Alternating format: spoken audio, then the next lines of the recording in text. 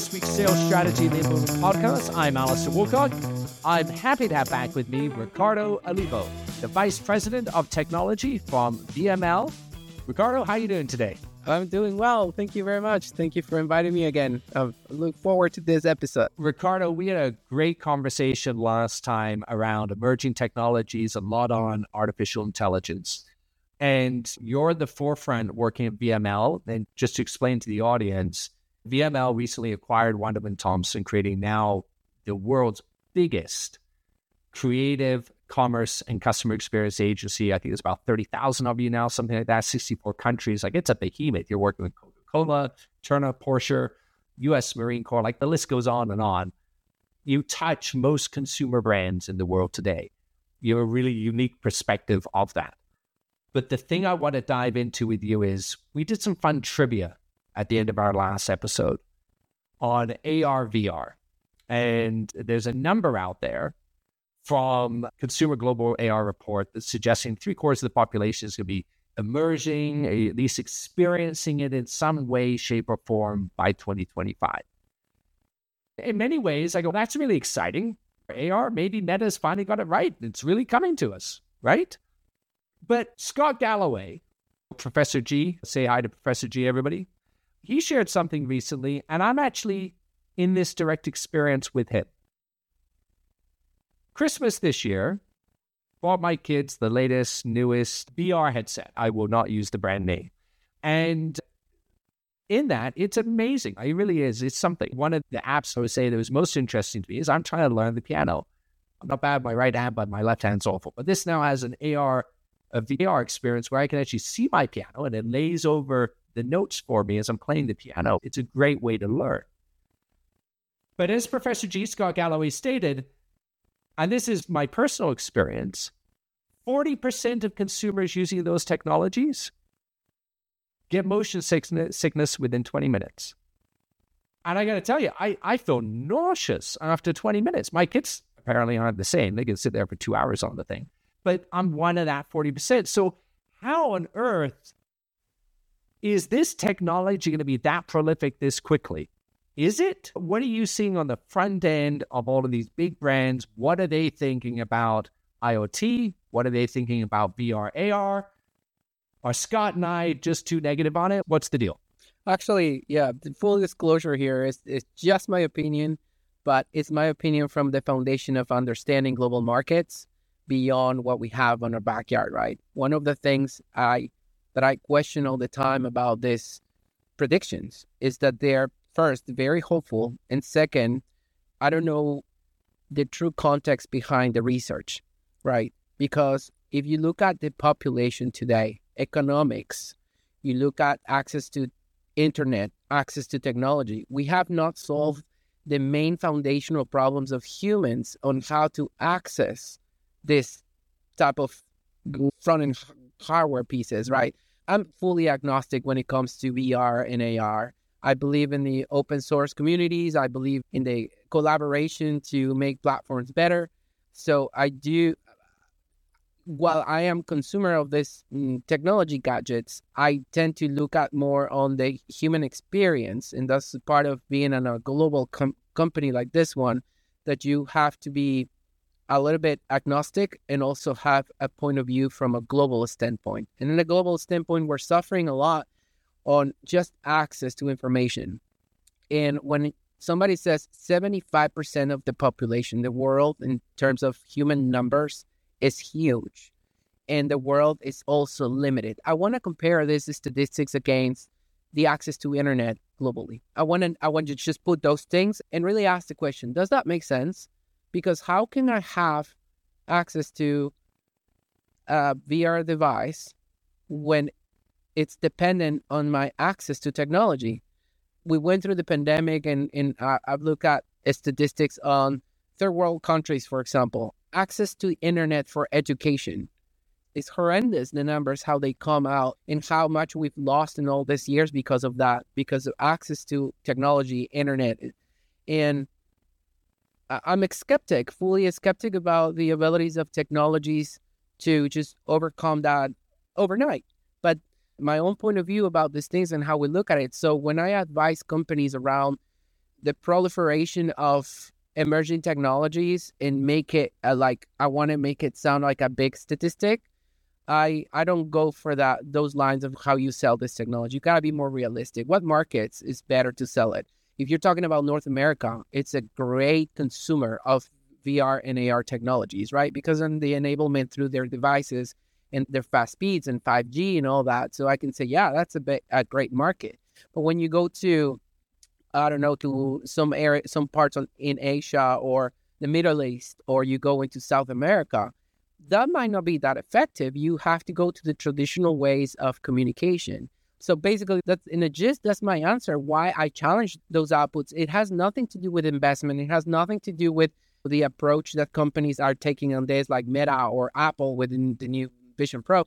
None about that. It's about the humans and their ability to consume those things and the access to more basic things that enable you to get an appreciation of what a VR headset is, right? If I don't I don't have access to a simple tablet for me to go to school, how am I going to get access to a VR headset and a fast-speed internet? Yeah, and I think you're bang on. I would agree. I think we're both going to say we disagree in the prediction.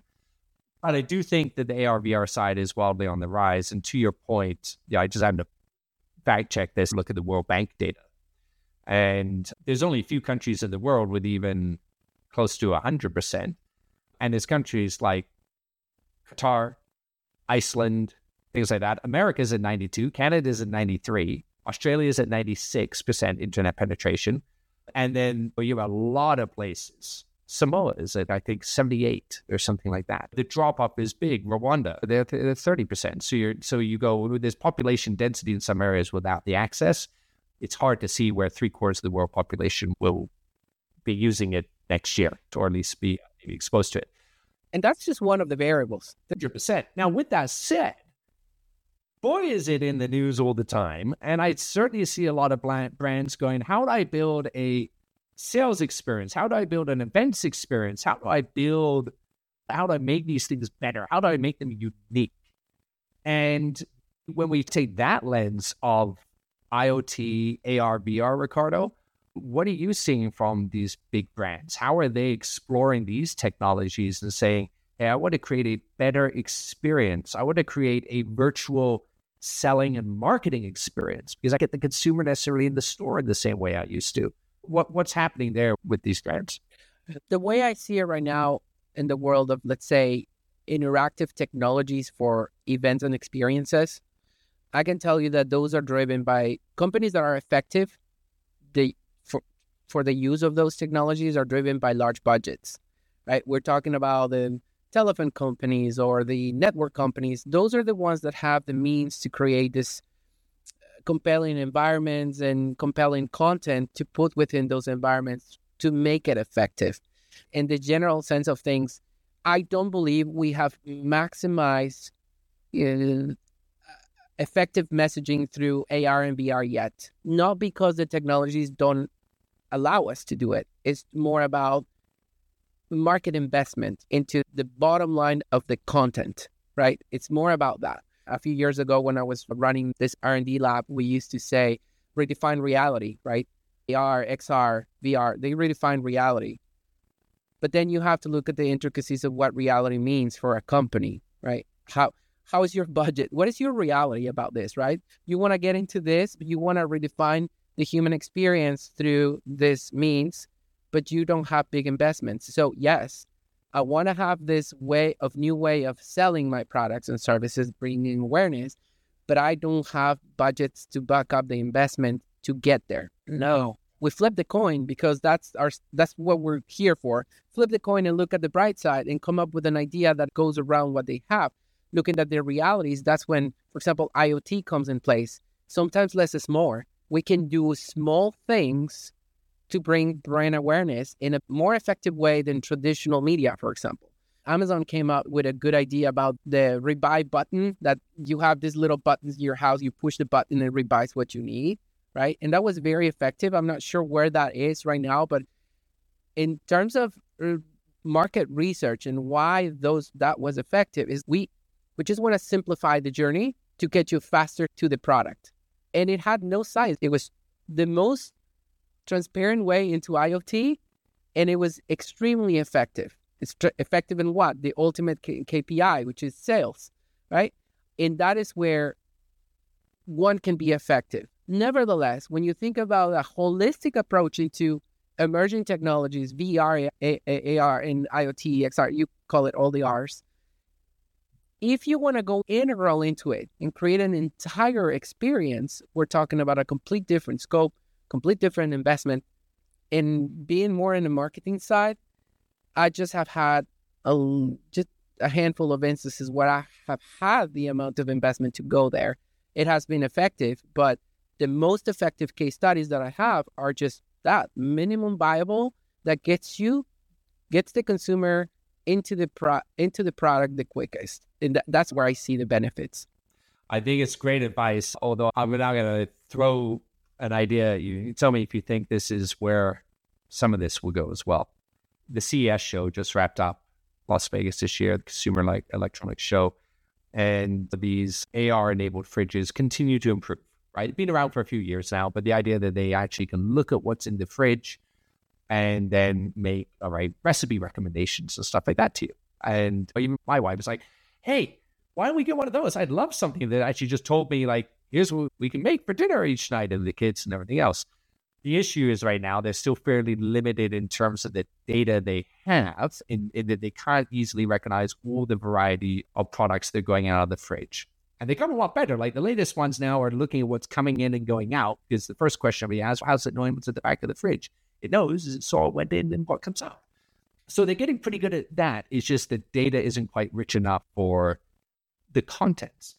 But I think of, and let's just pick on Coca-Cola or Dole, the big banana people, right? So a lot of bananas, everybody buys bananas. If I now can invest and help a manufacturing company like Samsung have a richer food database, and I'm getting to that faster, and I'm now paying potentially slotting fees, advertising fees into IoT devices like a refrigerator to recommend my product more for certain recipes than others, it's a great way of engaging this consumer all the time. So, like, have you ever considered Coke with make up what it is? Or, hey, how about you use bananas with this salad when you were just thinking of them for muffins? And drive the consumer behavior by actually these brands eventually paying to be the influencers of the underlying data and recipe recommendations, in the case of my fridge example,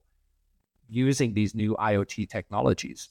Are they thinking that way? Are they thinking like the data strategies and how to tie into that ecosystem? Are you guys hearing stuff like that? I don't know. I'm skeptic about the amount of true analysis done to make those kinds of shifts in innovation, right? I'm putting it between quotes because talking about the fridge example, it's just people try to innovate, but there is an evolution of human behaviors that need to happen, and you need to understand in order to release something like that and not make it part of a large investment with great risk, right? It's about that. So to me, I would say that it's more of the opportunity of a peer to be part of an innovation metric than an actual analysis of effectiveness. If you are improving the human experience, what I'm saying, right? If you are going into somebody's fridge and you're looking at what they have and suggesting recipes, what is the enabler within your KPIs? What is the true enabler? Is it so you appear to be in an innovation space, or is it that you actually want to improve the human living, like the humans in the way they live, right? I'm in the middle ground here about products like that when they utilize IoT and they apply AI into it, because I don't know the intricacies of the business metrics that a company follows to make those decisions. When it comes to marketing, it's a different thing, right? You come to me and you say, I want to market my company as an innovation company. And then you come up with those, because one of your enablers is your motivation and your foundational motivation of being part of it in innovation. And that's when you bring this type of technologies into the funnel and you say, okay, innovation means this. A, B, C, D, and not only technology, it means in anything, creative thinking, where you do even supply chain, how you actually innovate. And then you suggest the steps towards better marketing in that spaces you want to be. But on that end, I can tell you benefits for humans, there's many ways that you can actually improve the systems of a fridge that not necessarily go into that far to also be innovative. But just my point of view. I think that's a really prudent piece of advice, Ricardo. And as somebody that's been in tech for over a couple of decades now, especially as in at Gartner, you tend to see this play out in tech companies a lot, where you often can see a really good technology, like is actually going to make a difference to the end behavior of the recipient of the technology. But they aren't always the companies that win. It's the age-old idea, just because you build something good doesn't mean it makes you a great company. And what you often will see is those that know how to then separate out the technology building from the marketing of a technology actually do a lot better. And it's very hard, I think, for a lot of those of us that build technologies. Like, yeah, by that, you're saying something that is not quite there. It's not quite capable yet, but people love to buy for tomorrow. They love to be engaged for tomorrow. Even in our world, like we at Ready.io, we're very big on behavior. We're very big on how do I adjust the behavior of a rep? How do I adjust the behavior of a marketer? How do I adjust the behavior of a customer success agent to create the most optimum experience between two parties in a live scenario? But if we don't actually have the message and the story that is exciting to go with that, it's good technology that nobody engages with. And a lot of technology right now, a lot in AI, especially in the IoT space, I believe there's a lot of momentum, there's a lot of growth. But people actually haven't done what you very astutely stated, is separating out. They need both pieces to go with there. You need a strong marketing story that will engage, while you still need to be able to deliver on something that is actually going to change a consumer behavior. It's going to enable a better behavior.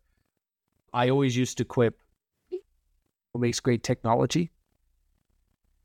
It allows humans to be lazier. Definitely. When you create a solution that becomes a need, that's where technologies become successful, right? When you remove that and all of a sudden people are complaining that they don't have the solution, like that's how you actually measure success there, right?